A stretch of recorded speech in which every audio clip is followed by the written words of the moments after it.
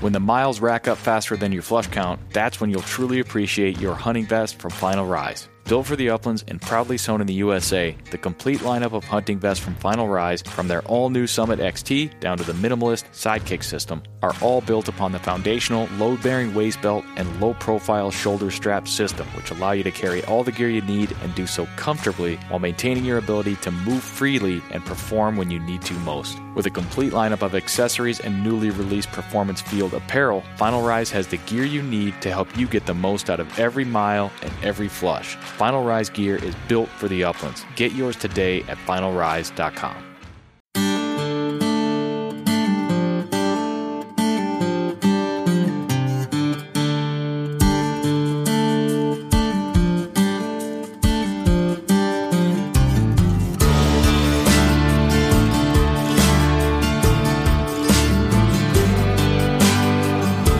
This episode of the Birdshot Podcast is presented by onX Hunt, Final Rise, and Upland Gun Company.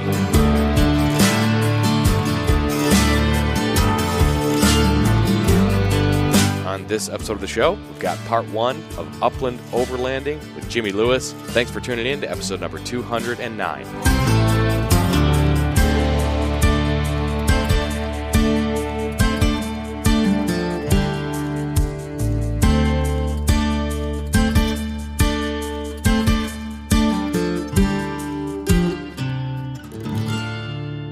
All right, welcome back to the Birdshot Podcast, everybody. Thank you for tuning in to another episode. We've got part one of an extended conversation with Jimmy Lewis of X Overland on the show today. We will get to that, but I do want to thank Patreon patrons of the Birdshot Podcast, everybody out there making those voluntary contributions to the show. I appreciate your support, and a reminder to everybody listening, all those Patreon patrons are eligible for the monthly giveaways. Got an onX Elite subscription up for grabs this month, some exclusive discounts like Gumleaf USA and Upland Institute, the bonus episodes I've been doing with Nick Adair of the Gun Dog It Yourself podcast, and we get everybody set up with some Birdshot Podcast can coolers and stickers as a little welcome gift. You can learn more and sign up at patreon.com/birdshot. All right, this episode will be airing the Friday I am at Pheasant Fest. I'm getting this done ahead of time. I will mention one last time, if you listen to this right away on Friday morning and are planning to come to Pheasant Fest today, and you're not doing anything this evening, you should definitely check out the onX 40X party. Party's being hosted by onX in support of the Pheasants Forever and Quail Forever mission. And here's the premise. For every single dollar donated toward Pheasants Forever's habitat projects in Minnesota, Pheasants Forever is able to match those donations 40 times, thanks to PF chapters and partners in conservation. The result stretches every contribution into more quality habitat and more public access for all. At onX Hunt, they want to help spread this message and celebrate everything Pheasants Forever and Quail Forever has done to ensure we'll have healthy grasslands and birds for future generations. So, what can you do, the listener? Stop by the onX 40X party, again, 9 p.m. tonight, Hyatt Regency Downtown Lakeshore Ballroom. It's open to the public.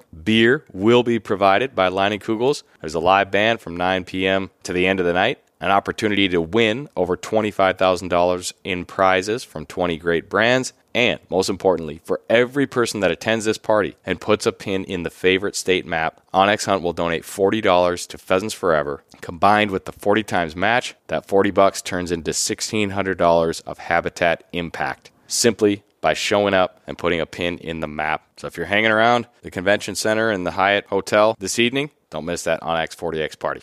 All right, and through the rest of the weekend, Saturday, Sunday, if you're going to be at Pheasant Fest, definitely stop by the Upland Gun Company booth. It's probably where I'll be. We are booth number 1315. We'll have Del Whitman there answering shotgun-related and gun-fit questions. I will also be spending some time in the onX Final Rise booth. Excited about that. I was scrolling Instagram last night and saw Matt Davis put up a little tease for something he's been working on for the past couple of years. Might be a new pair of upland hunting pants on the market this weekend. I don't even have all the details if they will be available for sale at the show. I think they might be. So you're definitely going to want to stop by the onX Hunt and Final Rise booth to check out some new stuff from Final Rise. And come on down. If you're in the area and have some free time, it's all for a great cause. Pheasants Forever and Quail Forever. They are the gracious hosts of this whole shindig, and hope to see some of you there over the weekend. All right, that's all I've got for updates today. I'm getting packed up and heading to Minneapolis tomorrow. So, with that said, we're going to move into the conversation today with Jimmy Lewis of X Overland. This is part one of what will be a two-part conversation. Jimmy's based in Montana. He's a bird hunter. He does some writing and podcasting for X Overland. And we all know us upland bird hunters can get a little obsessive about our truck setups. And I thought this would be some good off-season conversation. So part one of the show, we're going to learn a little bit more about Jimmy, hear his backstory, and really set the stage for the more in-depth overlanding conversation. We'll define it and tee up part two of the conversation, which will be coming at you next week. But today, we'll be talking plenty of bird dogs and upland hunting. And next week, we'll dive deeper into the trucks and overlanding conversation.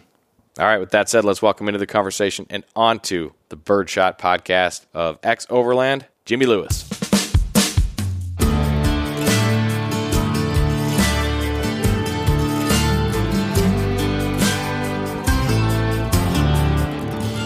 Good deal, buddy. And we are recording on the Birdshot podcast.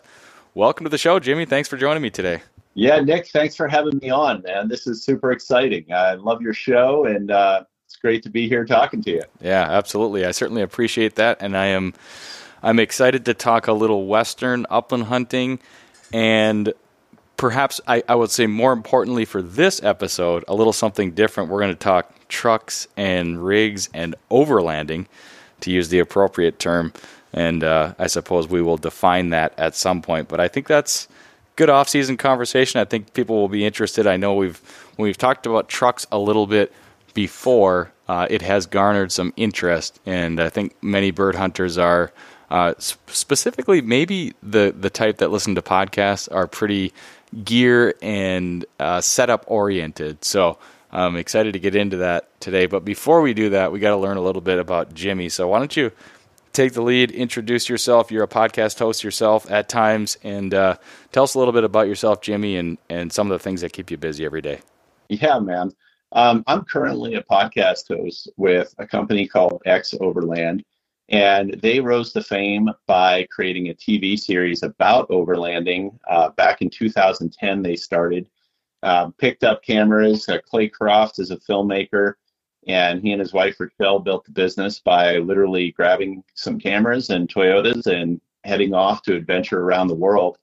And so my background personally is in both outfitting and guiding, upland bird hunting and fly fishing originally, and then I moved into education. So I've always been doing some freelance writing on the side, and that's how I came to know Clay and Rochelle Croft. They did an article about their business and what they were doing. And then just a little over a year ago, they reached out to me to see if I was interested in starting a podcast with their business and doing some content writing, which I was. I was ready to get out of education and move into something new here in content creation. So I've been doing that for the past year and really loving it. And just, going a little farther back, I'm originally an East Coaster, private school kid, all of that, and started out in school on the East Coast. But my dad and I made some trips out here when I was a little kid, fly fishing and skiing and stuff, and I couldn't wait to move west. Even at 12 years old, I remember saying, I'm going to move west, and I'm going to move to Montana as soon as I can. So couple of years in school back east, transferred to Montana State and graduated from MSU and just stayed here in Bozeman. And it's been a tremendous life out here for sure. No looking back. No looking back, man. There have been times, Nick, when I have, I'll go back and visit friends and family. Sure. Man, it's crazy. I'll be back for a week or so, and then the itch to go west again, it's like it happens all over. Like I'm, 22 and pointing the Bronco west once more. It's kind of crazy. I love it. Yeah, and we were chatting a little bit. It sounded like, so there maybe was some fly fishing mixed in there, but as far as upland bird hunting goes, that was something that came after your move west to Montana. Is that right? That's correct. I grew up with fishing. Fly fishing in particular, and that's had a lot to do with me coming out here along with skiing. But this is the story, right, of how I got into upland bird hunting. So I, as a fly fisherman, I was tying all my own flies, and it occurred to me that if I learned to hunt upland birds, I could go out and have an amazing experience in the outdoors hunting wild birds. have a meal to eat from that experience, and then have feathers to tie my flies Ah, and go catch my trout, right? yeah. So I'm a lit major guy, and I read a lot of Thoreau and Walt Whitman and all the romantics, and I was like, that just sounds like the perfect holistic Yeah. kind of lifestyle. But my family, we weren't hunters. Nobody hunted, and I was the first really to pick up a shotgun and learn how to do that. So, man, the journey of upland bird hunting to me was fresh and exciting. I love it. I love it. So, all right, I know I have fly fished, but that's as far as I will go with it. I know nothing about fly fishing, other than a little bit. I have a little bit of excitement, and I've dabbled just kind of randomly here. What feathers that you might be collecting out there on the in the covers of Montana are you mainly using? Are you still doing that? Oh, I do it some, but nowadays it's been passed on to my daughter, who is she's almost 18 and getting ready to graduate from high school, and she's kind of like the prodigy. She, unlike myself, she literally was in a backpack while we were hiking the prairie with the bird dogs. My wife and I. My wife loves to hunt, and we didn't put any ammunition in the shotguns, but the birds would flush, and we would just swing the gun, and she'd get all excited about it. So she's grown up with bird hunting, fly fishing, and she's now tying the flies, and That's she's cool. a master of it. She'll save pheasants. Pheasants are great, Yep. and huns in particular, for soft tackles. So yeah, she's got all the skills and then some. That's really cool. Yeah, that's definitely something I would like to do. I mean, I have some opportunities here, and of course, the using the feathers. I mean, that's about as deep of a connection as you can get there, and it's been talked about and written about and romanticized about, as you aptly put it, Jimmy. But there's only so much time in the day, and I've got that one squirreled away for maybe a different stage in life. But maybe I just need to get my boys going on it. That's a good idea. Man, I tell you, it's great when they get going on it. It's a little activity for them, and they can see really well. I just crested 50, Nick. So, a lot of things aren't quite like they used to be. But my daughter is fresh as a fiddle. Everything works for her, including tiny midges with her. Yeah. No need for eye support. That's awesome. Speaking of things to take up time, I mentioned it a couple times. I was kind of on the lookout for a 28 gauge reloader, reloading shotgun shells. I've never done it. Something I've thought about getting into, and I've had a listener that he's kind of been on the hunt for me, looking for a used. These things are kind of. I think you could probably go buy one somewhere, but I think they're in demand, just given the ammo stuff going on, and they're fairly pricey. Not too bad, but the economics make sense if you're going to load a lot. But anyways, he sends me like eBay links like once every couple of weeks, and this morning he sent me one, and the price was right and the condition was good, and he's like, I would go for it, and I offered it, and I just right before you and I hit record, I got the notification that the seller accepted my offer. So I've got a 28 gauge reloader headed my way, and another passion or not passion but hobby to keep me busy, I guess, for these winter months remaining. I love it, Nick. That's yet what was one more thing that I've done since I moved out here, because I'm kind of a all in type of guy, right? Yep. So when I decided to start upland bird hunting, shot a lot of sporting clays to learn how to shoot. Had a lot of solid mentors, one of which is my wife. She's a former NSCA instructor. So very she taught cool. Me yeah. But I had to do it, right? Had to reload. Had to tie my own flies, even with big game hunting stuff, which we do to fill the freezer. It's like, I can maybe reload my own rifle shells. So you kind of want to do all of this holistic stuff. But like you said, time is of the essence. And when I got out of guiding, which was very seasonal, you would kind of push full throttle, especially like being that I was fly fishing and an upland guide ultimately. It was about a 6 to 7 month season. And then it was just darkness of winter, really. And so, reloading, tying flies, all of that was easy to do. You work some kind of side retail job or something. But then I got into high school teaching, became an educator, and time got more scarce than ever, especially being a parent and all of it. So I'm finding nowadays with this new line of work, it's it's hard work, yes, but it's not like teaching that was just endless. And so I'm finding like I'm starting to have more time again to tie some bugs and, do some cooking and just things like that are hobbyish, but that I really like. Yeah, that's really cool. Well, as somebody that just bought a reloader this morning and literally knows nothing, now I've got some good people in my network that I can lean on, but do you have any advice, or what would you tell me? Turn around and sell it right away, or have fun? No, I would say of all the DIY type of things you can do to save a lot of money and have some fun, and even get your kid involved, right? Yep. Because they get older. You have two kids? I've got two boys, 4 and almost 5 and 1.5, essentially. And I will say that one reason, or one justification, if you want to call it that, to buy it is that I'm pretty certain my 4-year-old is going to absolutely love just sort of the mechanism, and he's going to want to see how it works. Yeah, 100%. And it's like a little assembly line. Yep. So you can give a kid, right? Yeah, simple thing to do. And it's like, once you get that set up, and if you can set it up in a dedicated place in your house, it's actually something I think that does pay for itself if you do a lot of shooting. Mm-hmm. And so, there's the spool up process and the initial investment, but, you're going to be raising your kids with shooting. Right. I imagine you guys shoot a lot of clays, right?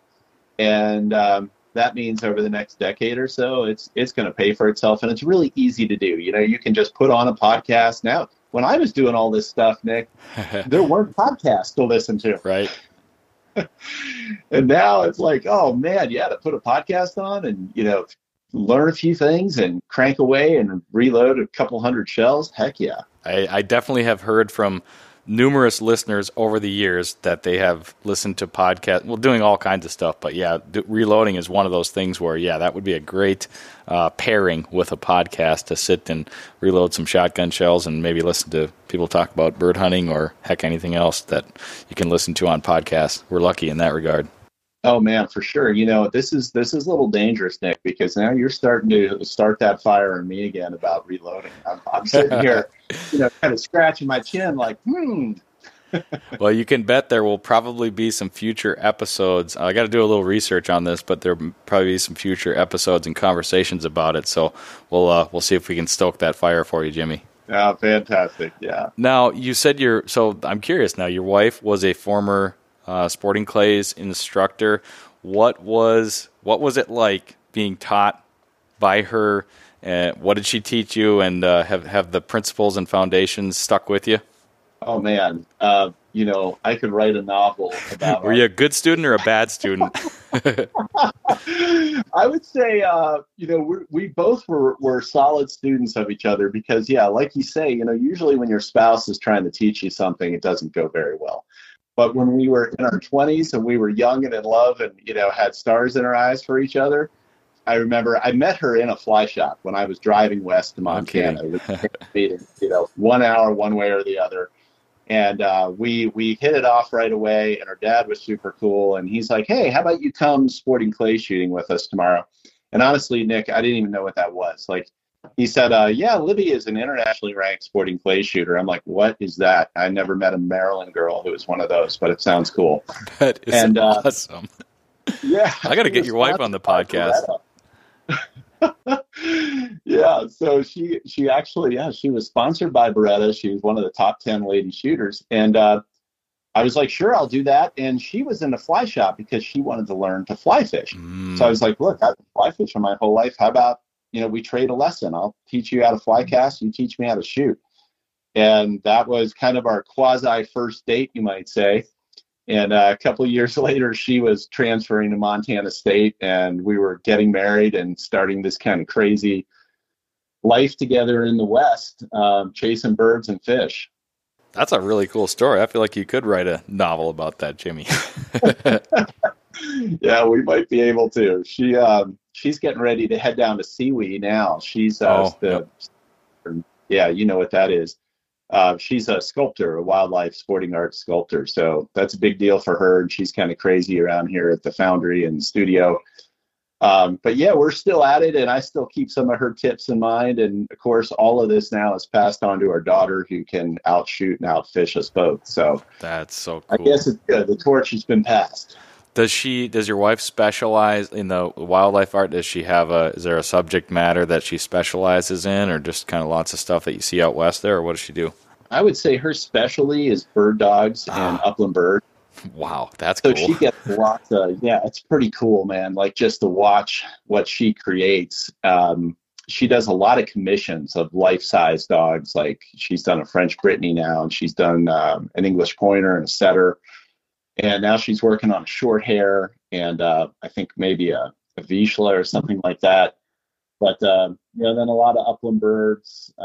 Just did a red grouse, which is super cool. And so, that's what she grew up with. She grew up in the Midwest hunting woodcock and rough grouse, and then came out here and learned all this. But it's a good fit for her because she knows her subject well. And, it's kind of wild. Like, when we started, she had never fly fished before. And yet she became a fly fishing guide when we had our outfitting business. We were both guiding, and I never upland bird hunted before. And I ultimately got enough skills to be guiding that. So that was our youth, and we've kind of, juggled all that, and we're still doing it. Yeah, that's awesome, man. I'm intrigued by your wife's background and her interests and talents. That's a lot there. Now, is she on social media? Like, what I know her by her social media platform. I have somebody in mind that I used to see that did sculptures, but I haven't been on social media all that much lately, so I'm kind of out of touch in that regard. But maybe I know her. If you get on Insta and her handle is MT Sculptress. Okay. So basically Montana Sculptress, MT Sculptress. LizLewisMontana.com. Okay. She could be an influencer, Nick. Like, I mean, she's got all the ingredients. She's got the look. She's got the charm, the talent, like all these things. But she's a Gen Xer too. And, this is all kind of post her world. Mm-hmm. So my daughter, who's already an influencer in her own little world, like, she's helping her out a lot. And things are spooling up with the social world. But, okay. A lot of her best clients, these are, older gentlemen and kind of, not of the social media age, so she hasn't really had to push social. But I think she's trying to move it along a little bit. Yeah, cool. Well, maybe we could help with that on the bird shot. But yeah, I think I'll have to check it out afterwards. But I think maybe I do recognize the name at least, and certainly the subject matter of the sculptures has my interest. So that's really cool to make all these connections. Man, she'd be a good guest for you for sure. She's got a story and a lot of interesting things to share about what she does with the arts. For absolutely. I'll have to take good notes here and make sure that we've got Jimmy's side of the story. We'll have to get her side of the story at some point. Yeah, it's always fun to hear the different perspectives. That's for sure. So before we move into, I'm gonna keep the overland stuff squirreled away. We're gonna get to that eventually, but I'd like to hear a little bit more about kind of your ramp up in upland hunting and sort of the bird dogs and we'll talk about this most recent season a little bit, but how did the we heard the origin here, but how did it evolve for you? Well, that is something I'm really excited to share and talk about because it's the perfect confluence that will lead us into a more pointed discussion of overlanding per se and vehicle builds. And that's because, like, for me, as a young guy heading out west in the 90s, getting started in upland bird hunting, like, once I got out here and, I had my romantic dream of the feathers and the tying and that sort of thing. And we went on a couple of mountain grouse hunts. Some guys took me out for some blue grouse, and I managed to get a couple birds with a Remington 870 Express, very, very primitive stuff. Excellent. It was kind of ridiculous, thinking back, but I was, you have to remember, hunting period was new to me, right? So like that first grouse was like my first kill ever. And of course, made a meal of the bird, had the feathers. But what I started to realize, Nick, is that, the best bird hunting in the West was out on the prairie and the Great Plains. And that of course was eastern Montana. And eastern Montana, central eastern Montana compared to southwest Montana and really all of the western part of Montana, like going from Bozeman up to Missoula and up to the Whitefish area. Eastern Montana is ironically, right, because everybody always thinks of the mountains in the west and Yellowstone. Right. But Eastern Montana is a much wilder, remote place. And it is, as you know, I mean, you've been there. It's a place of big country and adventure. So I'd hear these stories from guys who are already out here and about bird hunting in Eastern Montana. And it just sounded so adventurous and exciting that I really wanted to do it. So, like, for me, a big draw of upland hunting became the adventure of it all. Yep. Just going out to these, wild, remote places in the West and exploring and finding covers. And then the thought of like, wow, getting some bird dogs. And once I started doing that, I realized, everything about covey birds and sharp-tail and just the kind of country we were walking through. I was like, oh, I get it. You get some dogs that can run this country and find the birds and go on point. That's the game here. So I gradually started learning about the dogs. We started out with the German Shorthair, and that led to I think we got a setter, and then eventually I started picking up English pointers, which we all have our breeds, and I've just become an English pointer guy, Nick, because they're just so crazy athletic, and I love to hike for miles and go and go and go, and so do they. So It's a good fit. Yeah, absolutely. I can appreciate that without a doubt. I love my setters, but I think if I was stationed in Montana, it's very easy for me to see at least a pointer being in the kennel. That's for sure. Just watching them run that country. Yeah, for sure. And it's the thing is the country out here in the West is it's just harsh and rugged and wild. And I just find like the pointers, and they can get cold, sure. Yeah. But I'll throw it's kind of strange, but you deal more with heat problems out here, I think. I believe cold. That. Yep. Especially the last handful of years, maybe. Yeah, exactly. We have a little French Brittany in the pack, and she's a tremendous bird hunter, but not heat tolerant. And I just see how she turns on and off with the heat.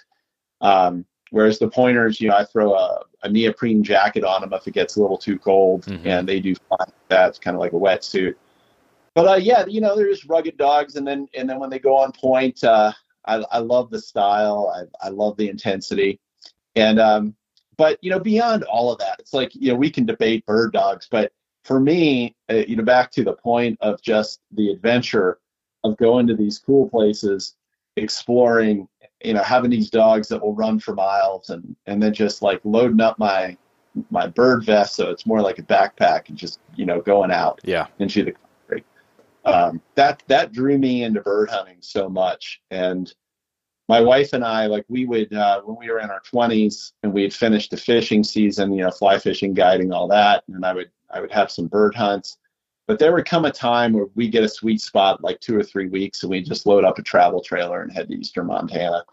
And it was about adventure. It was about exploration, Yeah, absolutely. Yeah, I think a lot of dedicated upland bird hunters probably look at Montana through a little different lens. Like you're saying, they maybe are much more apt to picture the plains and prairies of Eastern Montana than average Joe picturing the mountains and the big forests and stuff. You're right. I never thought of that, about how the upland community thinks of Montana. They think of everything we're talking about, not Yellowstone Park. Yeah. But I was probably one of those people. I think west. Certainly the first thing I would think of is Montana before I got a taste for sharp-tail hunting and all that stuff, and the plains and prairies. And now I definitely look at it a little bit differently. And I've never hunted in western Montana. I would love to get out and chase blue grouse at some point. Just everything I see and hear, time of year and stuff, that looks like a really, really enjoyable hunt. How does your season break out? Are you kind of moving around doing a little bit of everything? Is there one species that you tend to go after more than others? How does it look for you? Well, you mentioned blue grouse, and if you head this way for blue grouse, definitely look me up. Absolutely. I'd love to do that with you, um, because that's become my favorite thing to do in early to mid September. Because a lot of guys, and I went through this phase, and who knows, I could come back to this at some point, but um, a lot of guys will head out to the prairie September 1st to be there for the opener in those Mm-hmm. first 2, 3 weeks. But really, that's a time out there in the prairie that is super hot. You can often get very short windows, just mornings and evenings, Yep. and then they're long days. So there's still a lot of daylight. So then you're sitting around, waiting for it to cool down. Rattlesnakes are out in force, Yep. mosquitoes, all that stuff. And meanwhile, that is the perfect time, that early to mid September, that is the perfect time to be in the high country chasing blue grouse. So I've gotten, and also with blue grouse, you don't find as many people. You just, it's really hard to get to them. Even somebody who's in shape will be just sucking air. It's one of the most painful things you can do when you're actually, your dog goes on point 100 yards straight up a mountain, Yep. and you're trying to get to them. But that's part of the fun of it, and so I find like my season rolls, those first few weeks of September, I'm concentrating on blue grouse and, taking my rig into the mountains, trying to set up a nice mountain camp and doing that. And then usually too, I would say like some of that country I like the blue grouse hunt in. There's some valley country not far away, and there are still hoppers around. So I might do a bird hunt in the morning and then take my fly rod and chase trout with hopper patterns in the afternoon. And then in the evening, if I have enough energy, I'll go out for another bird hunt, or I'll just make camp. But September is super nice that way. And then October starts to show up. I'm heading out to Central, and I would say, not even Central. By the time it's October, I'm heading out to far eastern Montana. Okay. Yep. Starting to hunt huns and sharp-tails and get ready for pheasant season to start. And then I focus on that area until I get snowed out. And the last, that's where, this season, Nick, has been really rough on me because the last 2 winters kind of lulled me to sleep. We were out, in that extreme eastern Montana area all the way, and we spent our Thanksgiving out there for 2 years. Just had Thanksgiving dinner in a little motel with the family and bird hunted, and it was more like October. So I kind of had this vision this year that, oh, no problem, I'm going to spend most of November back out in eastern Montana pheasant hunting, and winter came in this year like the days of old, and It has not relented. Gearing up for your next hunt? Check out Ugly Dog Hunting Company for all your dog supply needs. Ugly Dog Hunting carries a full line of products for your bird dog and even some for you. Whether you're looking for dog collars, GPS tracking devices, kennels, beds, leads, training equipment, or first aid supplies, Ugly Dog Hunting carries it and a whole lot more. New owner of the company and friend of the Birdshot podcast, Mike Nadusky, loves to remind me that while I do hunt with pretty dogs, every dog can be an ugly dog. Check out the entire selection of gear for you and your bird dog at uglydoghunting.com.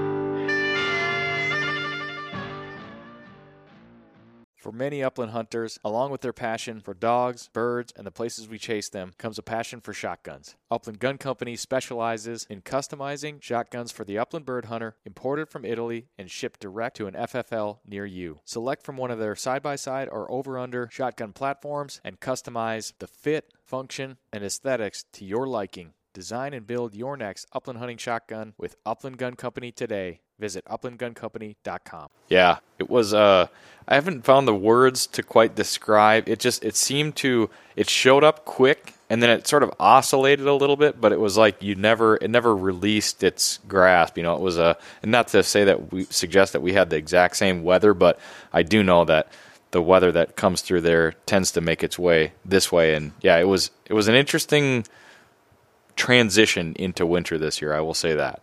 Yeah, it came with a blast for us here. And like you say, usually we get the first wave and then it gradually works its way south and east. Yep. And come Thanksgiving, we had all these plans to do some more pheasant hunting. And then come Thanksgiving, we were snowed in and it was extremely cold.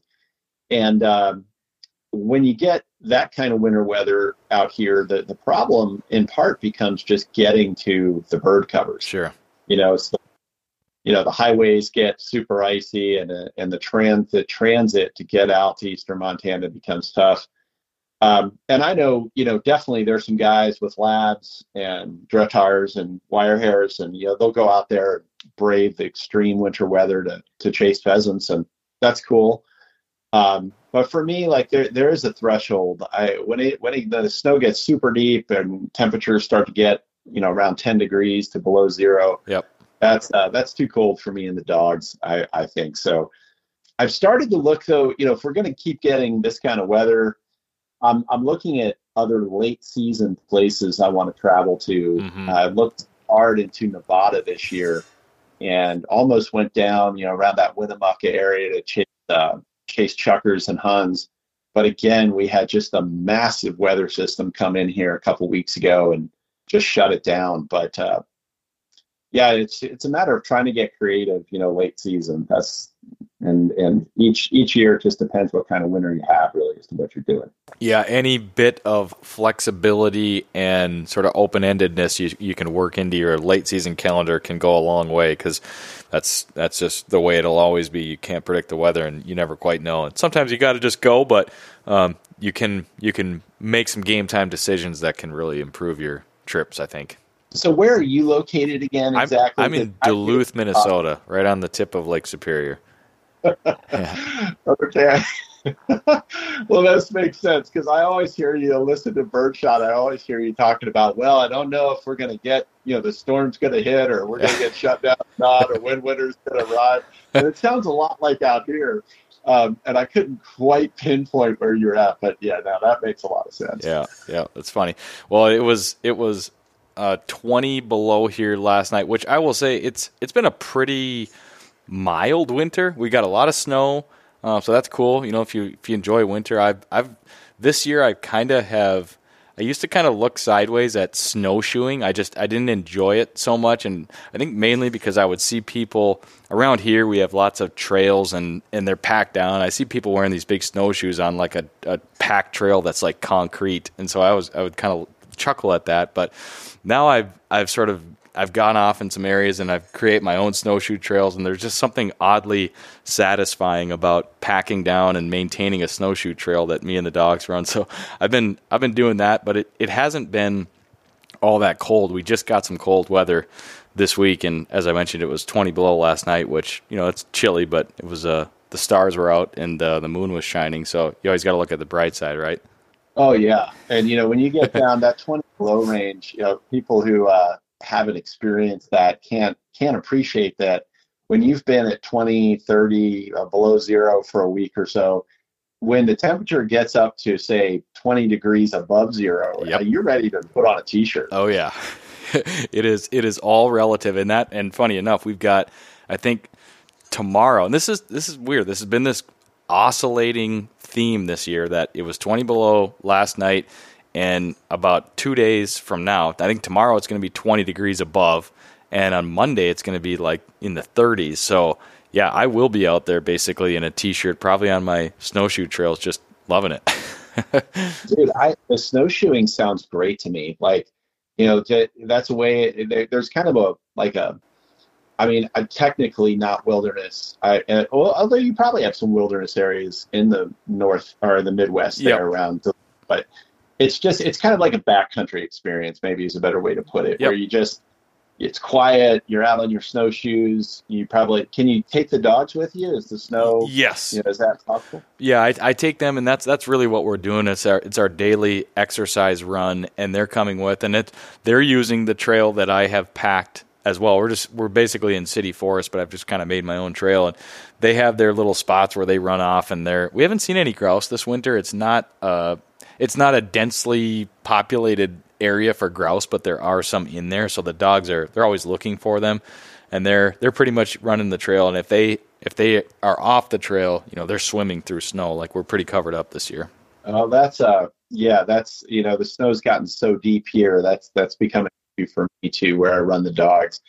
I will say that because I enjoy skiing, I have like a backcountry ski setup. So you throw these things, the skins on there, and then you can go for a ways and then ski down. And there are some places that if conditions are right, I'll take the dogs and I'll skin up a Forest Service road for a few miles. And then we all get to the top and I take off the skins, I click in, lock my bindings, right, lock my boots, and I start a downhill down the road with the dogs all in pursuit. And honestly, Nick, like aside from bird hunting itself, that is probably the most fun I have with my bird dogs because I'm actually going faster than the pointers. I'm looking over my shoulder. They're running for all they're worth, trying to go. And we've done that even at night sometimes with, I'll put a headlight on and they got their little tracking lights. We're flying down the mountain and God, it's fun, So I guess part of that's cabin fever. You start doing some crazy things in the winter.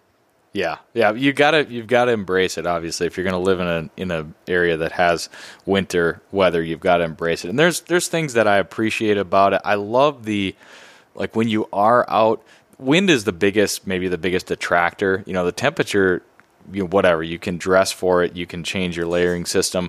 It's the wind that really can put a damper on things. But if you're out, even if it's 0 or 20 below and it's calm and clear, I mean, there's something so. Like it's like clean and sterile, and I don't know. It's just a really interesting environment out there. Would you agree? I agree 100%. It's actually been, in my opinion, it's been pleasant to have some of that weather back this winter because it's really that kind of, quintessential Montana winter weather where when it gets super cold, like just like you're saying, the air is uber clear. The sound is crisp. Yes. There's a sound to it. Absolutely. Yeah. The nights are ridiculously clear and, the stars and the moon and on the snow. And so it's just like the best of winter, in my opinion, when you get to that, even though you can't do a whole lot in it. It really is beautiful. And then it's wild when it starts to warm up, like out here with the big sky.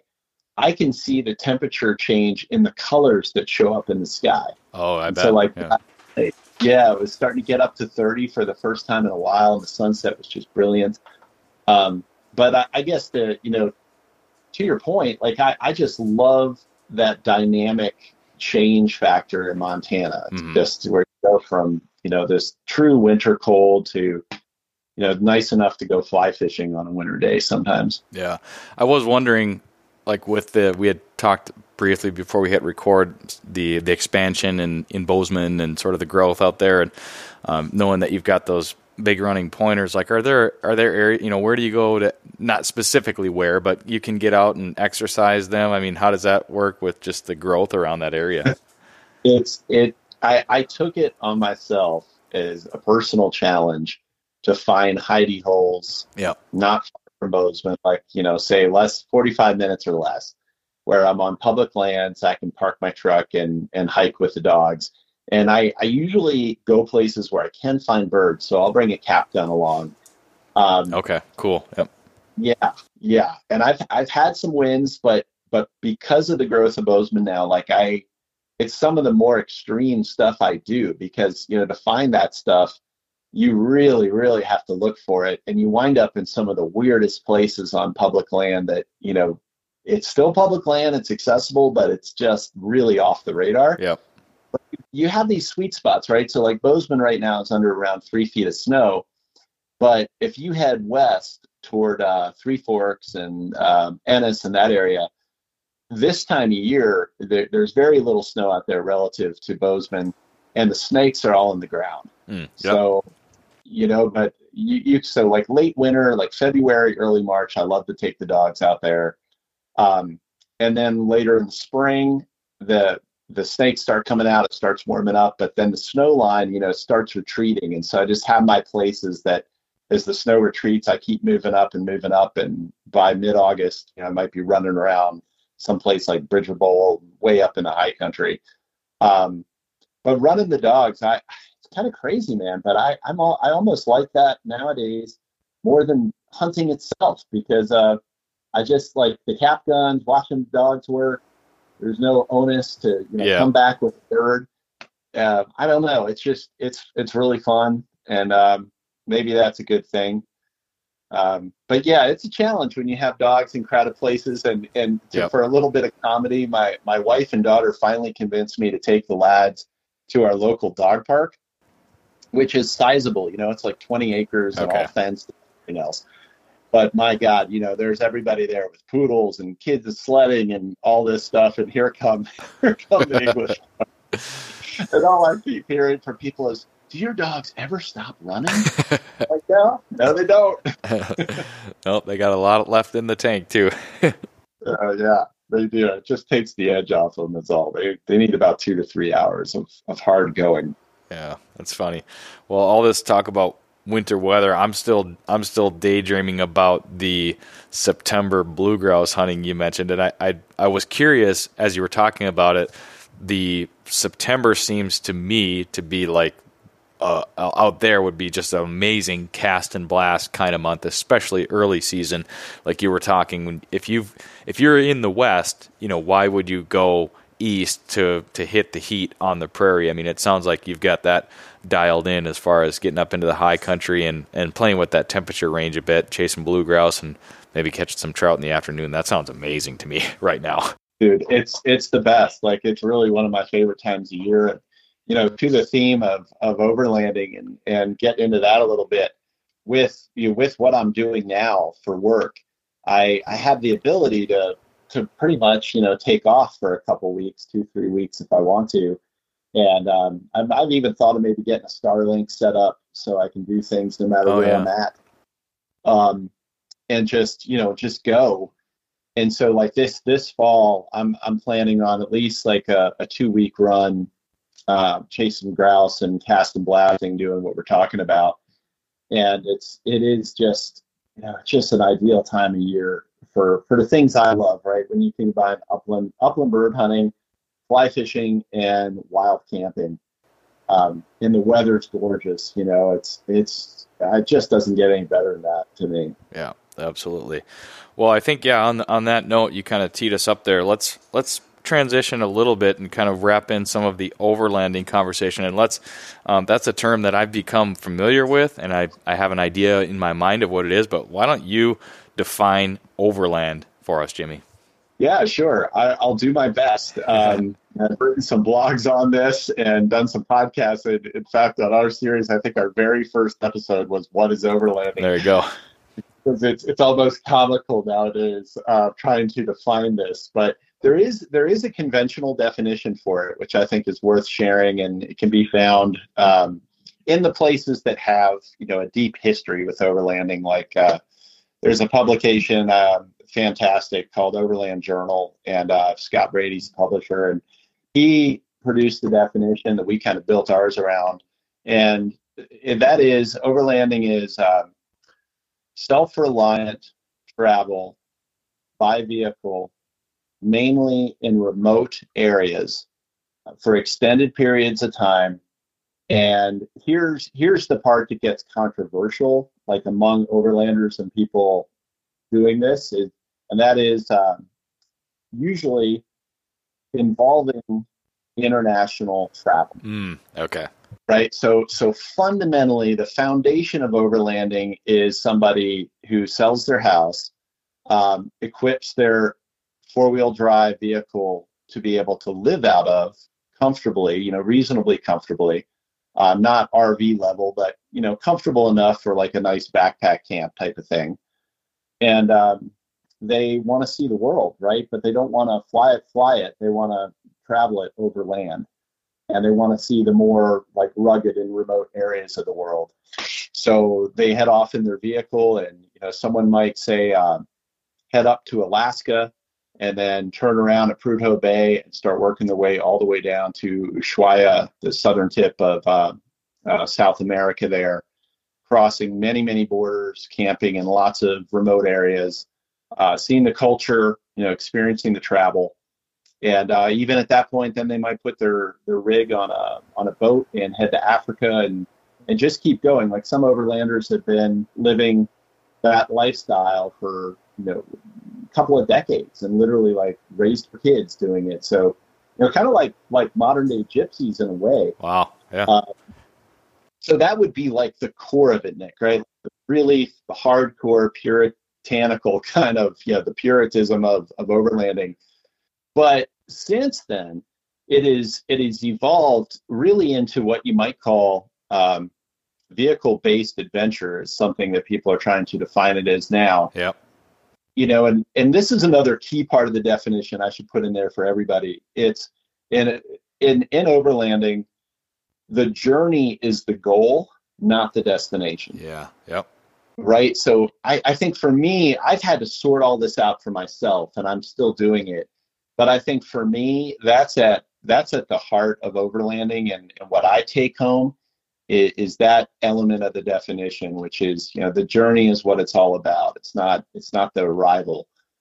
And I think you can apply that to so many forms of adventure and things that we do, right? Yeah, you've probably made the connect. I mean, the first place my mind went, and it's because people say it a lot. When you're bird hunting, it's not necessarily about the bird in the bag. It's it's the dog working the cover and the point and everything leading up to that. I mean, there's an obvious parallel there, and I haven't thought about it much, but I'm sure you could draw that elsewhere as well.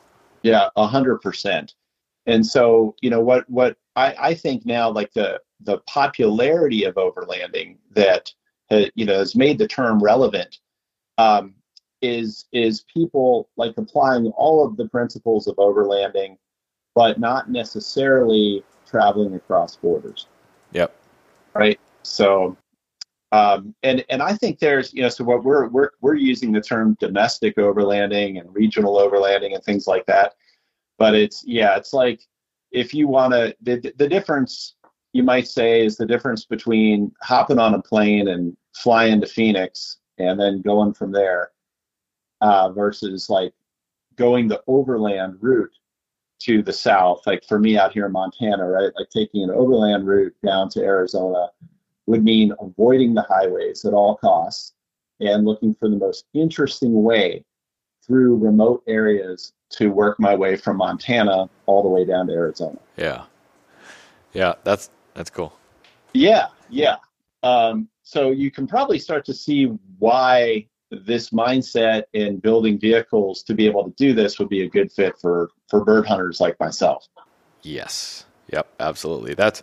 It's funny, just picking up on sort of the sentiment, within every culture there's subcultures, and it's easy for me to see how, there would be the overland purists and that dynamic, not necessarily that we're concerned about that here today, but I always, it had an international feel to me, that word, for a long time, until I would say recently now, where you got this domestic overlanding. And I think now the way I'm thinking about it is more on the side of gear and trucks and setups, which I think, the popularity of that has grown of late, and probably just due to the world shrinking via technology and communication and people being able to share information and share stuff very easily. I think that's probably fueled a lot of it. Would you agree? Oh yeah, for sure. What got me on board, like to reach out to you to broach the subject of discussing overlanding in the context of upland bird hunting, was a podcast you did with a guy. I'm trying to remember his name. It was Justin Barkley, I think. He was going out to Montana. Yeah. Yes. I listened to that, and I researched his story a little bit and what he was doing and how he had set up his rig. And I thought, my God, like he's taking, whether he knows it or not, he's taking overlanding principles of vehicle build. Right. Yep. He's applying it to bird hunting, and he's living like an overland lifestyle through bird hunting. And I thought, man, that's probably something that a lot of guys and gals, a lot of upland hunters would love to do. Mm-hmm. And if they're not going full Justin Barkley and, living in the field and that's his house, they might just want to go out into the field for a week at a time. They might want to, just once you get to some of these extremely remote areas of public land, it's such a drag to have to then, at the end of the day, go all the way back to some little town to stay, usually in a cheap motel, not the best arrangements most of the time, And how much nicer to be able to just make a comfortable camp and Yes. have everything you need for you and your dogs for a night or two. Yep. Absolutely. Yeah. And that brings up a good point, which is kind of the spark for the conversation, is that, a lot of times the way it works is, it takes somebody like Justin or heck, an overlander who's basically made it a lifestyle, who's doing this stuff, like they're all in. They're going to learn the tips and tricks and hacks and things out of necessity that then we can all sort of draw on and work into our own weekend or week-long trips. And that's what we're hopefully going to get into. 100%. That's where I think we owe, say, like the overlanders or anybody in that world, the van lifers even, like I know Justin kind of alluded to them, is anybody who's made the plunge, right, and just made the commitment, because we owe them a debt of gratitude, because we can draw so much from what they've learned. And that's what I've done, right? Like I have never, according to the definition, gone overlanding, ironically. But I have spent the last 30 years exploring the West out of my pickup and my adventure motorcycle, and all in a quest to find the best bird hunting spots and the best fly fishing spots and beautiful places to camp. And I began doing all this before overlanding was even a word, or anyone even really knew what it was about. It wasn't mainstream. But, I remember getting so excited about building out my pickup for upland bird hunting and in these remote places. And like I said, before I knew anything about overlanding, it was just really exciting to try to customize my rig so the dogs and I could be comfortable on long extended journeys in these remote, rugged areas. So those early upland trucks of mine were kind of like quasi overlanding builds. What are there any extremely memorable successes or failures with those early rigs? Oh, 100%. Yeah. I remember there was a time, like, the failure may have been, my wife and I were trying to do this kind of thing, and we'd see, when we were out, there wasn't social media, there wasn't all wealth of information, right, to learn from. So it'd just be some guy show you like a print picture, like a 4x6 of, a few dudes and some bird dogs and a bunch of pheasants in a wall tent. They're like, yeah, we're somewhere out there, camping in eastern Montana, and look at this. And so we're like, I guess that's it. You need a wall tent and a pickup truck. So at one point we had this old red pickup truck and a trailer and a wall tent and some kind of wood stove thing. And I remember, like, it's a super cold night. The dogs are cold, and we're in this tent. I'm looking at my beautiful young wife, and she's wrapped in this mummy bag like it's a cocoon. And we're thinking the whole thing's going to burn down. And we're in some rancher's bull pasture, and the bulls show up in camp and start pushing on. And I'm like, what are we doing? What is this? So we kind of started with some very primitive, rough setups, because neither one of us grew up with camping either. So camping, that was all new and tons of stuff to learn. But that evolved, and we tried lots of different platforms. And I think our what we evolved into that was probably the biggest win was when I was guiding bird hunts and fly fishing and all that. I got a Crow River dog topper, and I had that custom built, and I put it on a 3/4 ton Chevy pickup. And that rig, it provided comfortable housing for the dog. We had an auxiliary battery system, so we had a fan. The topper was insulated, and I was amazed at how, like, it could be 90 degrees, but with the fans going and all the insulation that topper had, it was actually it was at least air temperature. Oh yeah, that's nice. Yeah, it makes a huge. The sun in the West is just so intense that it makes a huge difference. And we had water, and so we had living arrangements for the dogs. And then we towed a conventional 21-foot camper trailer at that point, which a lot of people have done, do.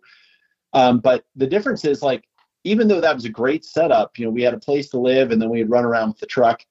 That camper always limited us to having to use like a campground in a town or places that were very easy to get to. You couldn't take a rugged 2-track and go wandering back into BLM for a couple miles and set up camp. And so even though that was our best setup, that was pre-overlanding, pre-understanding like vehicle-based camping and adventure. And so our living and our camping was limited to this kind of conventional RV-ish type of camper, right? Yeah, got it. So I can imagine that if you are pulling a camper, you're not overlanding. Would you draw that conclusion? Is that like how you define it? Okay. I would, with one caveat, right? A camper like I'm describing is a travel trailer. Yeah. You buy at an RV center. And they're nice, right? They got lots of amenities, but they're usually very cheaply built, and they don't hold up very well to any kind of rugged roads, and they're very heavy. And like you said, you're not overlanding.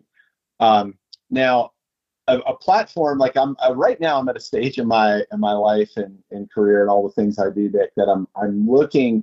I'm sitting here on a scratch pad all the time, like theorizing the ultimate upland bird hunting, fly fishing, overlanding setup. Yeah. There are lots of different configurations I have, but as far as trailers go, they do make really amazing overland trailers. Okay.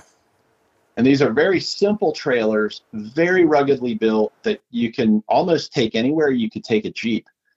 And once you get there, they'll have like a pop-up tent or a fold-out tent and everything you need for cooking and refrigeration, all the basics. But as a bird hunter, one way I think that would work out really well is you could kit out your pickup for the dogs and your gear, and then find the place you want to make base camp, right, and leave that overland trailer, and then just go out with your truck. So that's something I'm looking into also. Yeah, very cool. Thanks for tuning in to another episode of the Birdshot Podcast presented by onX Hunt, Final Rise, and Upland Gun Company. Don't forget to rate, review, subscribe, and share. And if you really love the show and want to contribute above and beyond what you already do by listening, you can sign up at patreon.com/birdshot. Thanks for listening. We'll catch you on the next episode of the Birdshot Podcast.